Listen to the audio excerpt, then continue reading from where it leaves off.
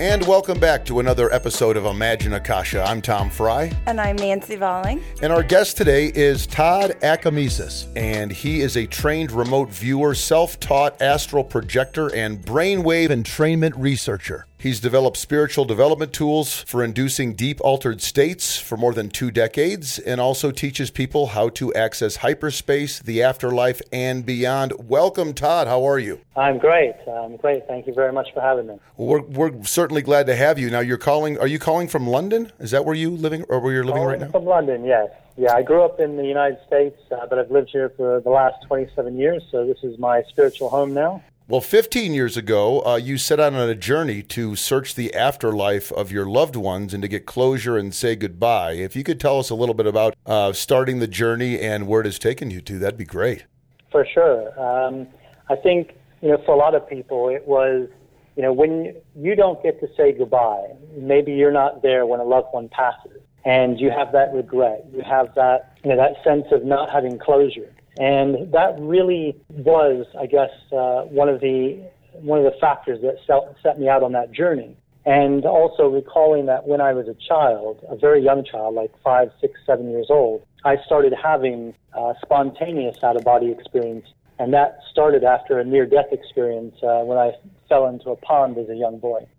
Mixing those two things together, wondering if I could use, those experiences from childhood, that phenomena, to actually, leave my body, visit the afterlife before I die, so I can not just, get closure with these loved ones, but, really start to get answers, because I think we're kind of left with this twin narrative from science and religion, and that doesn't quite tick all the boxes for all of us. No, not at all. Todd, I went to Todd's training in France to learn how to do this out-of-body exploring and astral projection. Can you tell us what the difference between those two, in your words, is, Todd?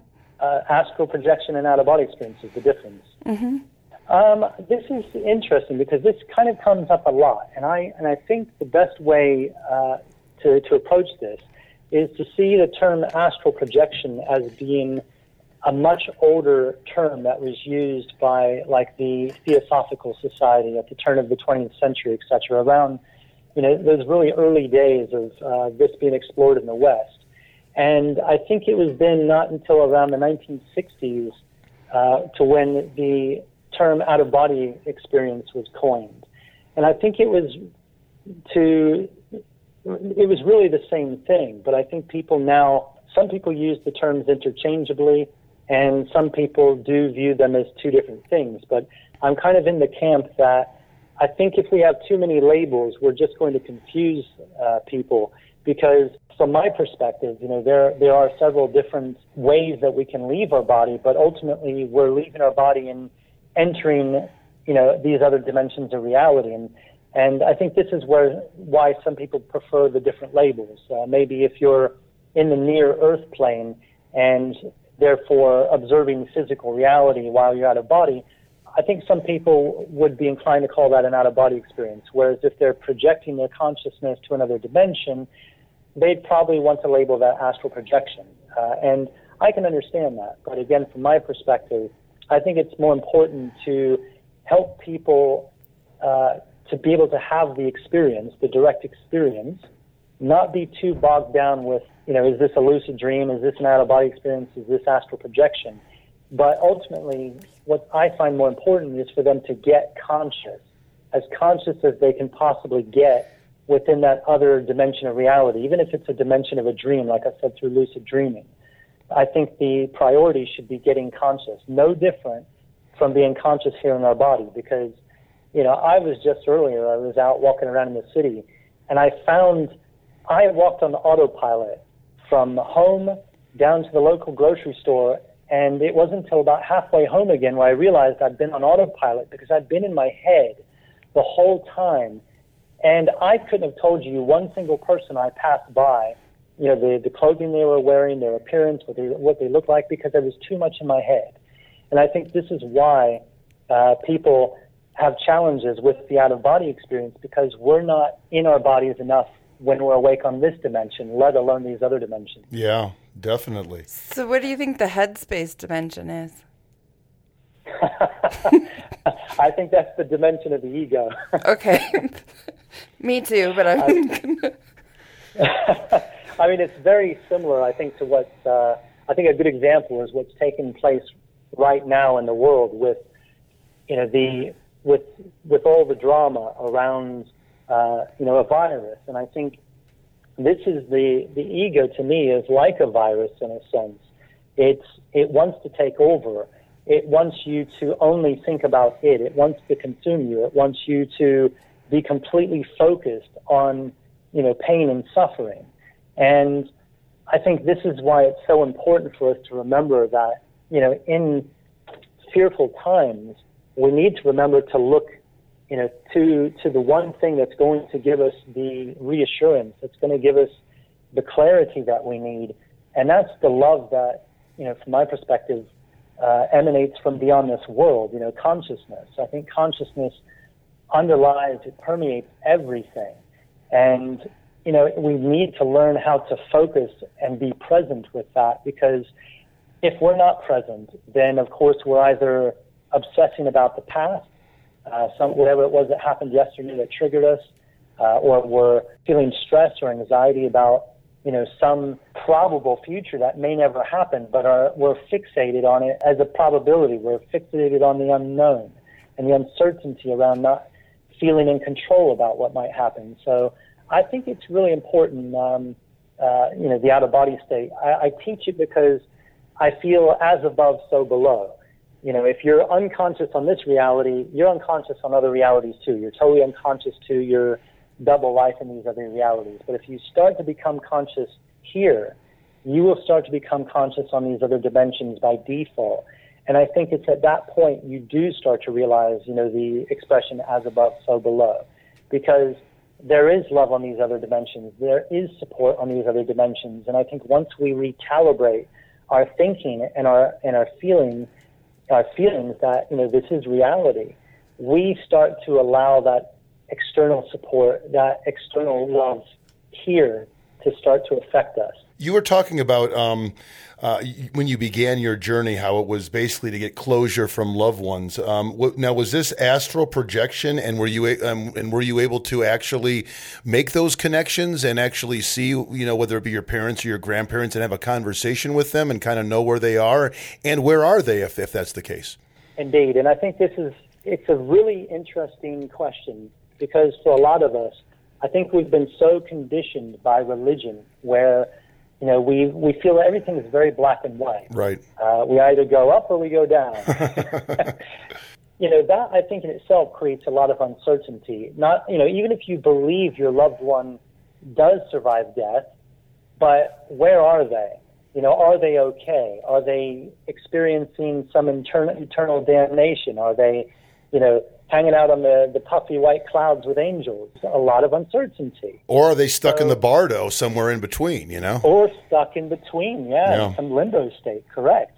So from my perspective, from all of my experiences now, it's about probably a good 15 years of, 1,000 or more very conscious experiences. And what I mean by that is waking consciousness within these, other states.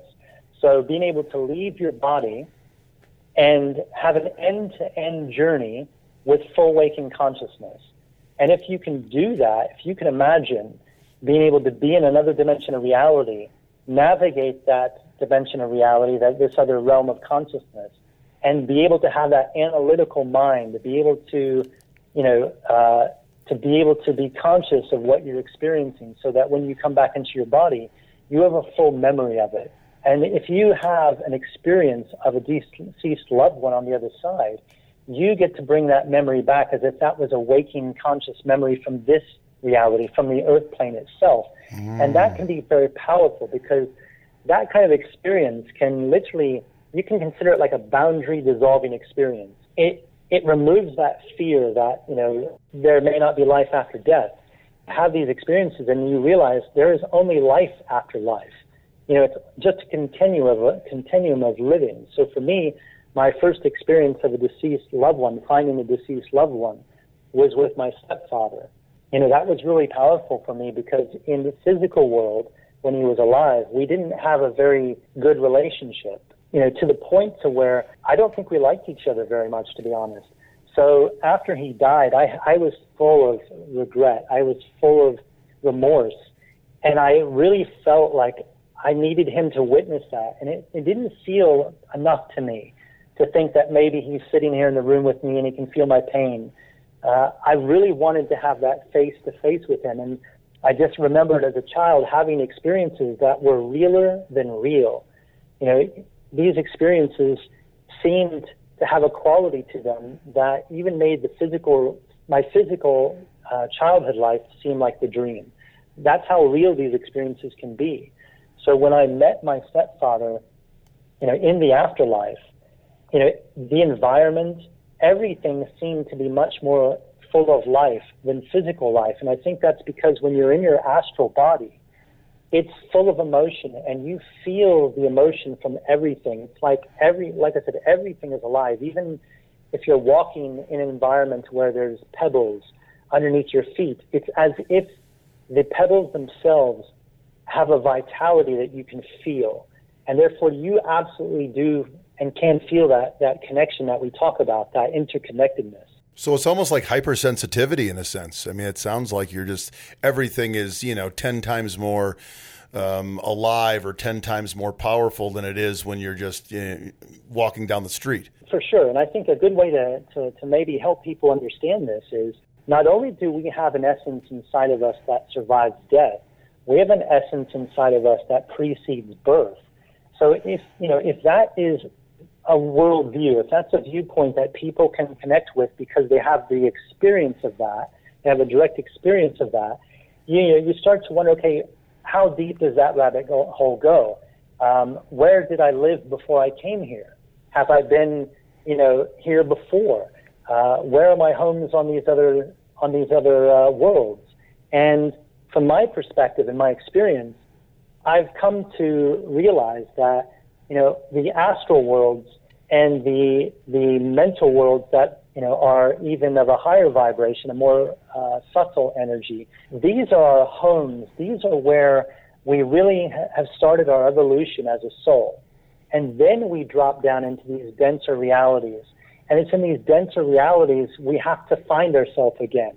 We have to remember who and what we are again. It's almost as if we've fallen into some spiritual amnesia when we enter these denser realities.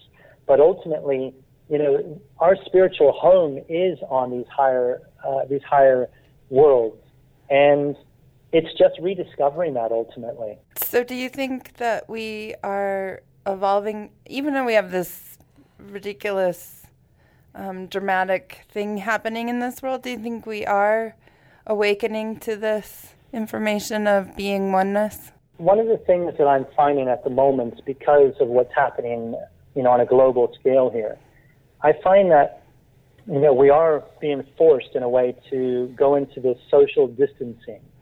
And I think that is kind of a test. It's a kind of a test to help us, realize that on some level, this self-isolation, really helps us see how much we need each other. It helps us see, how much we actually mean to each other. And I don't think that's really a bad thing, because I think a lot of times, we're in a routine that isn't really conductive for people to be able to take the time to think about the bigger picture, how actually interconnected we are. We go to the grocery store at the moment and we're finding shortages because people are buying in bulk, they're panic buying, toilet paper in particular, and it really does make you think. When I picked up some toilet paper on the shelf, tonight, I thought to myself, I'm younger, I'm stronger. I'm not going to be as affected by this as someone who's, maybe older than me, who's more infirm than me. And you know what? Ultimately, they have to take care of themselves too. And it really forced me to think about other people, to take me out of that me mindset and get me more into that we mindset. So I think in that regard, it is going to make a lot of people think more, and that can't be a bad thing. And I think ultimately, from one perspective, this is a storm in a teacup created by, the mainstream media, because when you really look at the figures, when you look at, influenza and look at flu as a whole from last year, I think it's something like 5 million cases of flu, 30,000 deaths per month, and that just doesn't get reported by the media because, the media has its own particular agenda, and I think people need to remember that.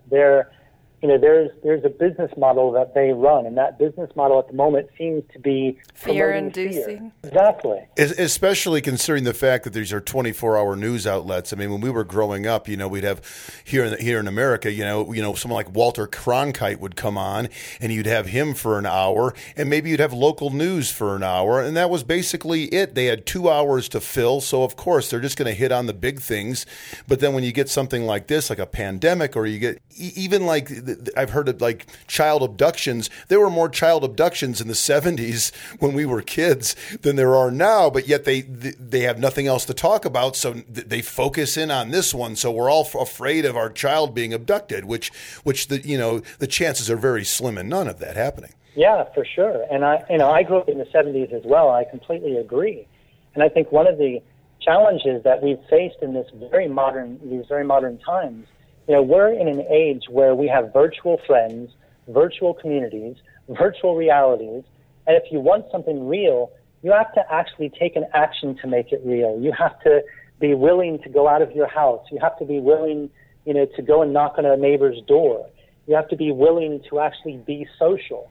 And I think, again, this kind of self-isolation that people are going to experience, this social distancing, it's going to hit hard. It's going to hit home very hard, how virtual our world has become. And hopefully that sense of connection, which I honestly think is hardwired into us, I think that there is a potential for that awakening again in so many people. Yes, me too. I think that too. We can only hope. Although right now there's so much to look at, the drama. I think this is one of the important things with being able to access higher states of consciousness, because what it's doing is it's giving you an opportunity to take a break from the drama. Even if this was just everyday drama and not extraordinary drama that's going on at the moment. Even the everyday drama of your life, we do need to take a break from it. We need to take a break to recalibrate our thoughts, recalibrate our feelings, our entire nervous system. Absolutely. And through meditation allows us to go deep into spiritual reality, deep into our spiritual, self, to where we get the chance to actually be affected by this higher consciousness, be affected by stillness, be affected by presence. And when that happens, I find when you come out of meditation, you in that moment have a better relationship with physical reality and therefore people and other things and situations because you've given yourself that break.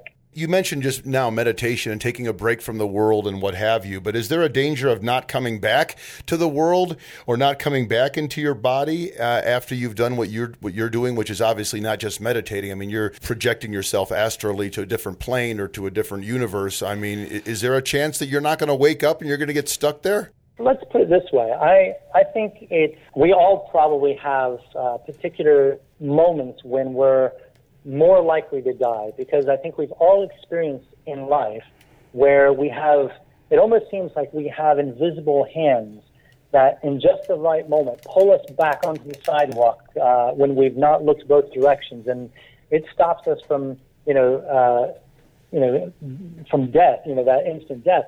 I think we've had moments where we get into cars and we hear a voice in our head that says, put your seatbelt on, and moments later you're involved in a road accident.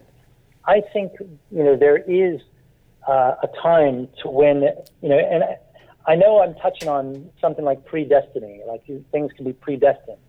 I think the universe is far more creative than what we think as, that sort of destiny. From our perspective, we have a very linear reality experience. From these deeper states, these higher states of consciousness, the soul, for example, when you hear somebody say, oh, I had the near-death experience, and in that moment, my life flashed before my eyes. They're not just talking about, having they're in free fall off of a building where they have 20 seconds before they meet the ground. they don't get 30 minutes to examine all of this information. That information is like compressed packet of information, like a zip file, and it all unfolds because in that moment, they're not just in their physical body. Their awareness is expanded beyond their body, and they're able to experience all of that information outside of time as we know it. And I think this is one of the key things about the out-of-body experience. It's far more, it reminds us of how creative and how dynamic the universe really is. So is there a danger to this? From my personal experience, 15 years, over 1,000 conscious experience, I know some of the other big out-of-body explorers in the world who've had like 30, 40 years of out-of-body experiences. It's just not something that seems to get reported. I think it's one of those things where, yes, some people do die in their sleep. I don't think it's because they're out of their bodies and they get stuck on another dimension. That just doesn't seem to be how it works. It actually seems like it's more difficult to remain out of body than it is to get out. It's like it's challenging to get out. It's more difficult to stay out. Yeah, anytime I get out, I'm like, ooh, I'm out, and then right back in. Because there's this magnetic force that is drawing you back to the body because that is your grounded state of reality. I've been in altercations on other dimensions of reality, some, very nice places, and that's no different from physical reality. You go out of your door, you can suddenly encounter people who are aggressive. There's no different on some of these other worlds because they're not all high vibrational worlds, and it's just like we're not all high vibrational people on this world. But aren't you controlling some of that? I mean, when you're doing lucid dreaming or you're doing this, aren't you somewhat controlling your environment a little bit? That's what I've always thought it being. When you're in a lucid dream, then there is a lot of personal control that you can have, over your direction, over the environment. But let's say, for example, one of my favorite lucid dream teachers, his name is Robert Waggoner. He makes a very good point. Let's say you're flying. You're flying through the air during a dream. You wake up while you're flying. You're like, oh, my God, this is a dream. I'm dreaming. And you're like, I'm in control of this. And you're just flying in, you say, okay, I'm going to change my direction. I'm going to fly left and I'm going to fly right. But who's creating the scenery? Something is still in charge of creating the scenery while you're directing your experience through that scenery. And sure, fair enough, you can start to, create within that realm because it's a very personal space. It's the type of space where it's very reactive to your thinking. But let's say, for example, what we might call the fourth dimension, the dimension that is immediately beyond our physical world. It is very dense like our physical environment, and it doesn't seem to want to shapeshift to our thoughts too easily at all. It's no different if I was to step out into the big city here, in London, and I focus and concentrate all of my will on changing, the color of a city bus. It's my will against the collective will, and the collective will is stubborn. So it's no different on another dimension of reality. If I go to an astral city, this city exists whether I'm there or not. So therefore, it's a collective consciousness. And if the collective consciousness has rules, even if those are beliefs, because ultimately our beliefs become our rules to our life. And it's no different with collective consciousness.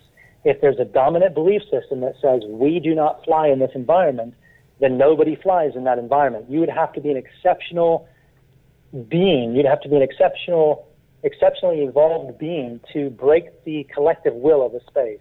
So is this a collective consciousness environment? I think it comes down to free will. And I think a lot of people are still trying to understand free will. There's the school of thought where some people will say there is no free will, or we have very little free will, another camp. I'm inclined to think that ultimately your free will is your thoughts.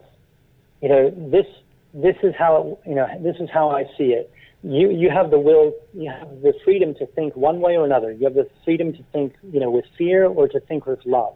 And that's the extent of it, because ultimately your thoughts will then dictate your feelings. Your feelings and your thoughts will dictate your action.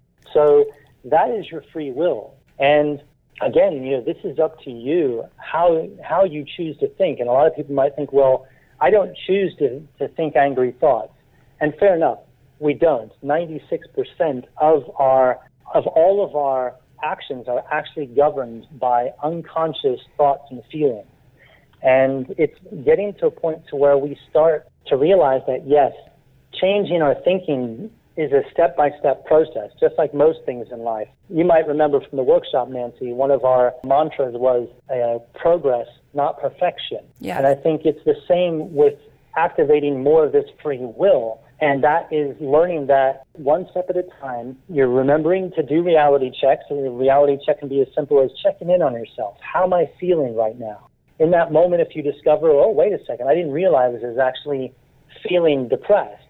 I wasn't really, that conscious of it. And then you're able to go into that. You're able to actually feel your way through it and then let it go, or use some practical measure to get yourself back in, to change your state. So, this does take time. So it is a step-by-step thing as far as I'm concerned. Well, then, could you astral project without knowing it? People do it every single night, and that's without fail. The moment we fall unconscious, we're falling unconscious because when that happens, the etheric body or the astral body is literally moving out of alignment in some way with the physical body, and it disrupts consciousness on physical reality, on the physical level.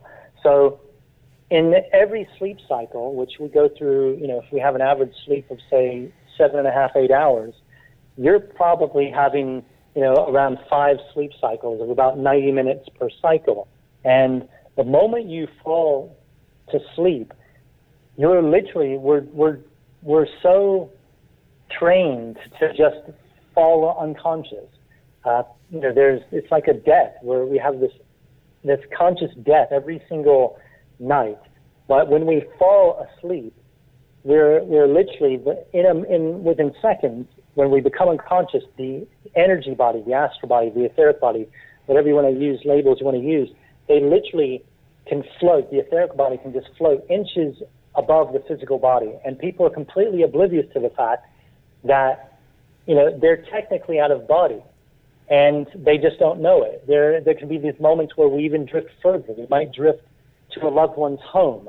We might drift to another dimension of reality altogether, to the afterlife, and not even realize it. We might have an experience where we have a reoccurring theme to a dream, and that theme might be of a particular place, a particular environment with the same people. This could actually be a sign that you're on autopilot every single night. You're going to these locations because they have meaning. They have meaning because you've been there before. They're the places you lived before you incarnated. This stuff is definitely there to be experienced and witnessed by people, but we have to actually have the desire to do this exploration.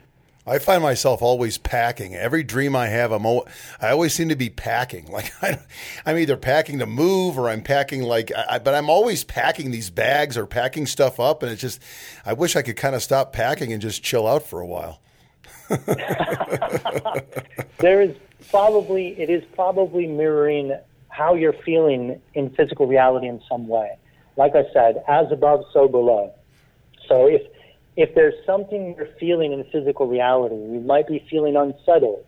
You might be feeling like you're living out of a suitcase in some way. You might feel like there's unfinished business, whatever it is, and it seems like it might be being mirrored in another dimension. Yeah. So Todd, is there worlds out there that you've been to where people are aware of everything?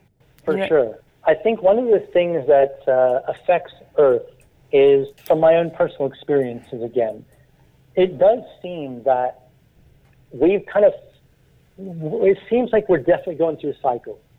And it's interesting because sometimes when I give talks on these subjects, people come up to me afterwards and might ask me something like, have you studied Buddhism? And I'll say, no, I haven't studied Buddhism. They're like, well, everything you talked about, there's context in Buddhism.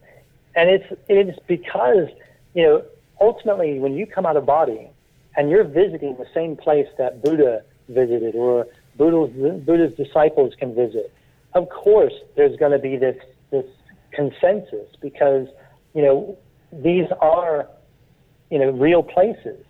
And it's getting to this point in our development where we realize it's reawakening to this stuff. The astral planes have existed far longer than this physical world. So there are worlds out there that are more evolved than ours.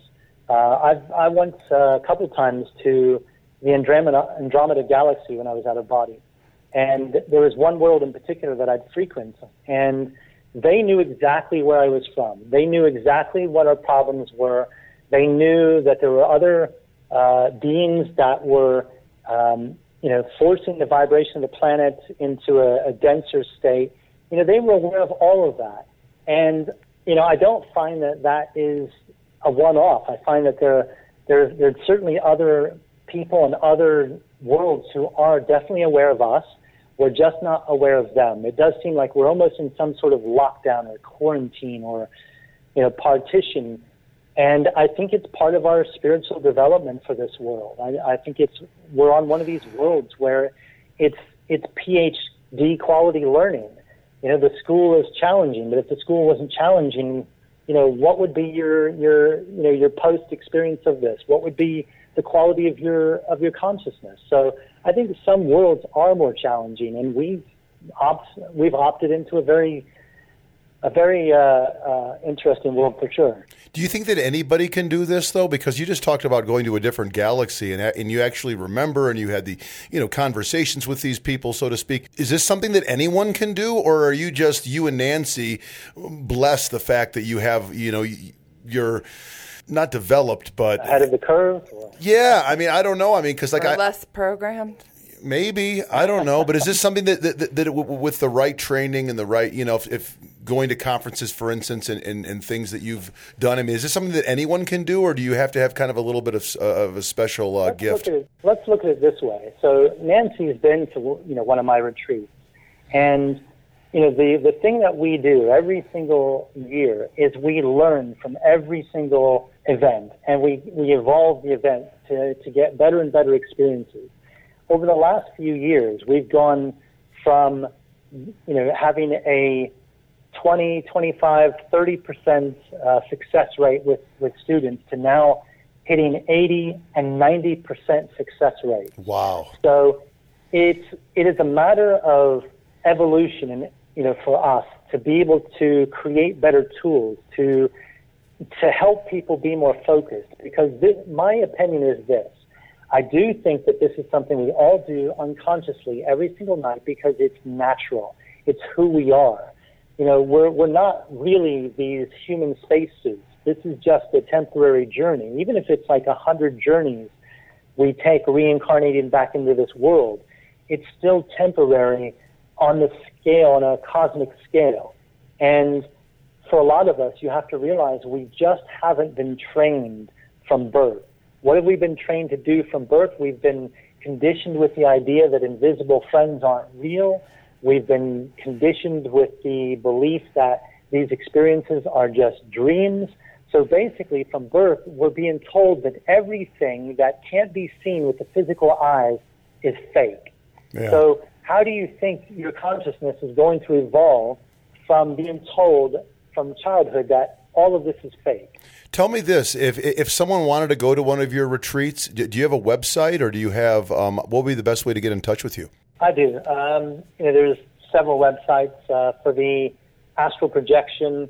It's obefrance.com, or you can even type in astralprojection.com. Those are the two main websites that I run. And I think one of the best ways for people to learn more about what I do is actually my YouTube channel, because I actually have instructional videos there. I actually have some of the audio programs that we use at the retreat I've uploaded to YouTube so people can get their feet wet. People can have their own direct experiences. So I've got how-to videos up on my YouTube channel. So I think that's, if people go onto YouTube and type in my name, Todd Akamesis, that's ACAMESIS, then they'll get the content they need to actually have these experiences. And if they then want to go deeper, then they can certainly visit us at one of our retreats. Or on one of your synchronicity walks in London if they want to meet you and kind of understand. Oh, for sure. which is really cool. I wish we would study your dice to do that here. Yeah, we wish we could go for a synchronicity walk in Denver with you. That would be amazing, and I'm definitely planning to come to the U.S. again very soon. I mean, it is my home country. It's just, I just find it's getting organized. It's being, really organized to be able to pull off a nice little tour of the U.S. And I'll get there, though, because, it is important to me. But the synchronicity walks, I mean, those in themselves are real eye-openers. And it's to me, it's no different from an out-of-body experience because I see that at some point we have to learn how to have an in-body experience. And that's what these synchronicity walks really do. And to me, an out-of-body experience and an in-body experience, effectively, they're the same thing. It's just they're only separated by vibration. One is out of the body, one is in the body, but ultimately you're just looking to become as present as you can be so that you can get more from the experience, you can do more, you can become interactive. You can actually be present enough to see people, to feel people, instead of numbing ourselves to the point where we're completely blind, to, how other people, are living, completely oblivious to how people feel. So these synchronicity walks really help people wake up. If you can imagine, synchronicity, it's a meaningful coincidence. Right. On the very last walk, this was illustrated so powerfully. We rolled the dice. The very first roll of the dice is always to find our group number. Our number was number 2, so we rolled the number 2. The idea is that you then follow, every time the number 2 occurs after that point, you follow it like a white rabbit, like the metaphor, follow the white rabbit down the rabbit hole. So Alice in Wonderland kind of metaphor. So we rolled the dice, we got the number 2, and then we started walking in a particular direction. And then we came across, within a couple of minutes, we came across a bar that was called, a club that was called the Lucky Club.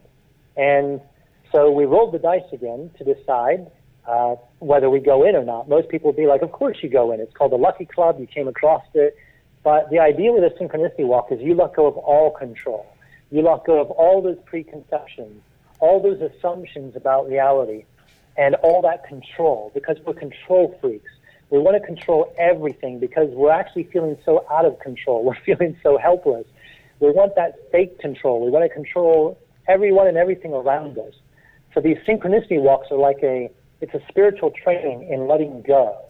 Letting go so you can enter that natural flow that can be experienced once again when we realize that, hey, I don't have to be such a control freak. There is a guiding force.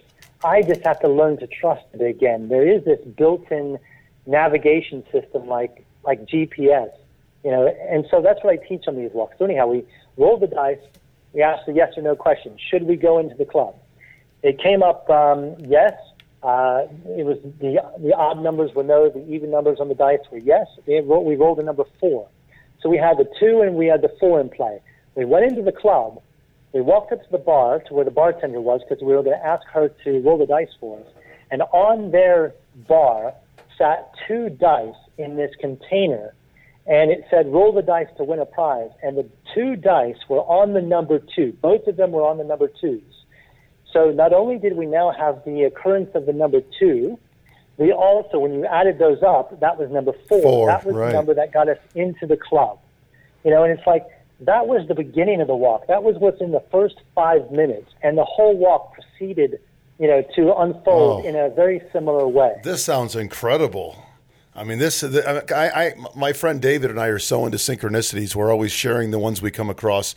We'll just call each other out of the blue and say, I had a great synchronicity yesterday. I mean, this sounds like something that would be really incredible to go on. But I do have one more other question for you. Can you die when you're in the astral world? Because we talk about doing all this stuff where you're alive and confrontation sometimes, but can you actually die in that world? I think it's no different from here. The answer is always going to be, no, I'm going to step back from that. If you mean die in the sense that you're out of your body and you die while you're out of body, or do you mean... I think die when you're like in that plane. Can you die in that plane and come back to your body? Let's say you're living in that plane of reality.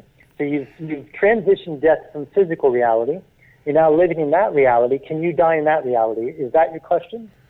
I guess my question is if you're going into this like lucid dream or this astral projection, while you're there, could you get like stabbed and like actually die in that in that plane and then come back to this world?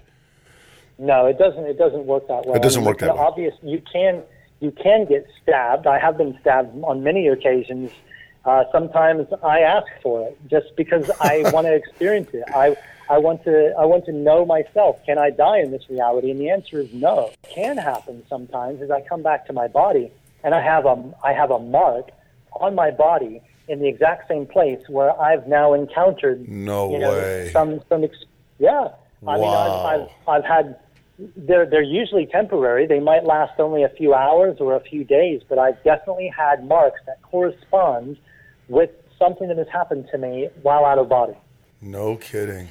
I know you've been doing some video monitoring of yourself doing out-of-body experiences. What have you discovered? I had a really amazing experience recently. It was only about a couple months ago maybe. I was camping in the Scottish Highlands in the winter, the dead of winter. This was in January. Would you lose a bet? I mean, well, who would want to camp up there in the middle of the winter? I think the thing with it is people do ask me, why do you put yourself in an extreme situation like that? And for me, it's sometimes, I look at it this way. Look at in the wintertime, what happens, to people? What happens to nature? It starts to go, it slows down. We almost like hibernate. We self-isolate. It's just that time of year where everything just seems to want to slow down. Even like a wild river, a wild twisting river in the great north somewhere. You throw enough cold at it, doesn't it slow it down? It slows it down. You might even, completely slow down the surface layer by it freezing over. So for me, it was almost like spiritual training. It was a way to wake myself back up. It was a way to make myself feel alive by coming to terms with the cold, by making the cold, part of my training. So, there's various reasons why I do it, but anyhow, I threw myself in it, and I think it was the second night. I had this EMF device that can detect electromagnetic fields. I had it maybe, a couple feet away from my body, and I've already been able to get out of my body and set this device off. I've had cameras that have picked up me setting off this device. So I'm in this Scottish backcountry. It's really cold. It got down below freezing one night, and the cold exceeded the cold rating of my sleeping bag. And there was this one point where I was coming out of my body. Because I do this so often, sometimes I just wake up in the night, suddenly feel the sensation, like an effervescent type of sensation. I feel myself moving out of my body. So on this occasion, I was just moving out of my body from the sleeping bag, and then I felt two pairs of hands suddenly push me back down into my body. And then as I was now back in my body, and I could feel my body, this EMF device was then triggered. It was like a ghost hunting device for detecting, these magnetic fields of non-physical beings. And the alarm started going off. I didn't think much of it. I think it was a few minutes later. I then felt the effervescent feeling again. I started rising up away from my body again. And for a second time, these hands pushed me back down into my body. The alarm went off a second time. So this device was picking up these fields, whether it was my field or was the field of these two beings that were in the tent, but in the tent from a non-physical, perspective. They were in another frequency, the next dimension up, if you like, but this device was picking up this activity. So anyhow, I think it was about 10, 15 minutes later, I was finally able to get to sleep. I went straight into a dream. And again, because dreams are very vivid for me, because I practice this stuff, this character walked straight up to me in this dream and was like, there was like alarm in his voice. It was like, you have to wake up. You need to regulate your body. You have to wake up now. And I woke back up from the force of that interaction, and my body was like just had these extreme shakes. I mean, my body was trying to regulate itself.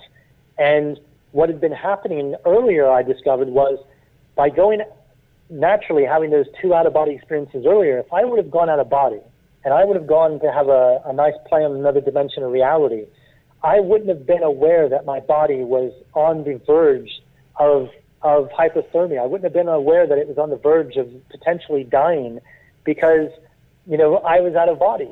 So literally was having this near-death experience, and these beings were so concerned, they literally pushed my etheric body back into my physical body, if you want to call it that. It's a little bit more interesting than that. No, that's incredible. And then, like you said, when you finally fell asleep, they're like, dude, you got to wake up. You got to check in here. Well, I think you're such a force here for this teaching. I don't think they're going to let you leave here. Yeah. For a while. You know what I think might be a great way to wrap this up would be, do you have some mantras you use for out of body experiences? And maybe we could because we usually like to do a little meditation or a little something here to kind of wrap things up. Maybe it'd be fun to do one of your little mantras. For sure. I mean, one of my mantras are actually a big part of my astral projection practice. So what I would suggest to people is this: if they want to try this out, first thing is to become very grounded in their body, of course. Become very grounded in their own thought processes. I think it's like any boundary dissolving experience. It's learning to really make friends with this idea, to show the intent, to have a very strong intention. This is what I'm going to do. And to have a very positive mindset about it. If you have fears, then you have to work through those fears. And, if you have any doubts, and again, work through those doubts. Maybe plan this a week in advance. Like, even if you were, sometimes people go to have an ayahuasca experience, this mystical tea in the Amazon, and they're told months in advance, okay, plan for this. Prepare your body for this. Prepare your mind for this. I see it exactly the same with out-of-body experiences. I think give yourself a good week or so in advance and think about it every day and allow any fearful thoughts to come up. Learn how to resolve those thoughts. Learn how to, really be at peace with these thoughts. Learn how to observe them instead of being controlled by them. Learn how to do the forgiveness work around this stuff and then let it go. Because when we learn to deal with these fears in this effective way, it's no different from now. What I would be telling people now, with the virus scare that's going on, you have to move your body. You have to move your energy. You have to breathe. You have to animate yourself. If you have to, go and take a hit on a bong, but, do what you need to do to really get yourself, centered on presence. Get yourself centered on the reality that you're not your fear. So it's the same with the out-of-body stuff. I think there's preparation work that must be done. There are people that can just lie down and it's just something that spontaneously happens for them. Maybe it was because, all the lifetimes leading up to this lifetime, all those past lives, they were practicing OBE stuff. They were practicing astral projection. And of course it's a talent that they brought with them. If it's not a talent you have to develop it as a skill. And you think about every skill of an athlete, for an example. How do people practice, kicking field goals? They don't just kick it once and get lucky and think, okay, I can do it now forevermore. They have to practice, maybe 4 or 5 hours every single day. And I'm not advocating that people take 4 or 5 hours out of their day, but I am saying that you need to find a way to connect with this. You need to find a way to prepare yourself, your mind for it, your body for it, your energy for it. So take about a week, really think about it on a regular basis. Think about, what would I do if I did get out of my body? Because this is another thing. People get out of their bodies and they're like, where do I go? What do I do? They're suddenly like they're a kid in a candy store and they don't know which way to reach. Yeah, totally. So be prepared. Have a plan. Know what you're going to do. Have an idea of who you'd like to meet. That kind of thing can get you excited because, it's like there's 3 classic steps for manifesting anything in life. Step 1 is getting very clear about what you want to manifest. Step 2 would be, what's the purpose of this? If step 1 is getting out of body, then step 2 would be, okay, well, where am I going to go? And then after that, you get really clear, you've got super clear, you understand the purpose. The third step is the action. The third step is the ritual, and that ritual does for me include mantras. So I would lie down. I'd do maybe a good 30 minutes of breathing before I even think about, using the mantras for out of body. I would just build my energy, because think of it this way.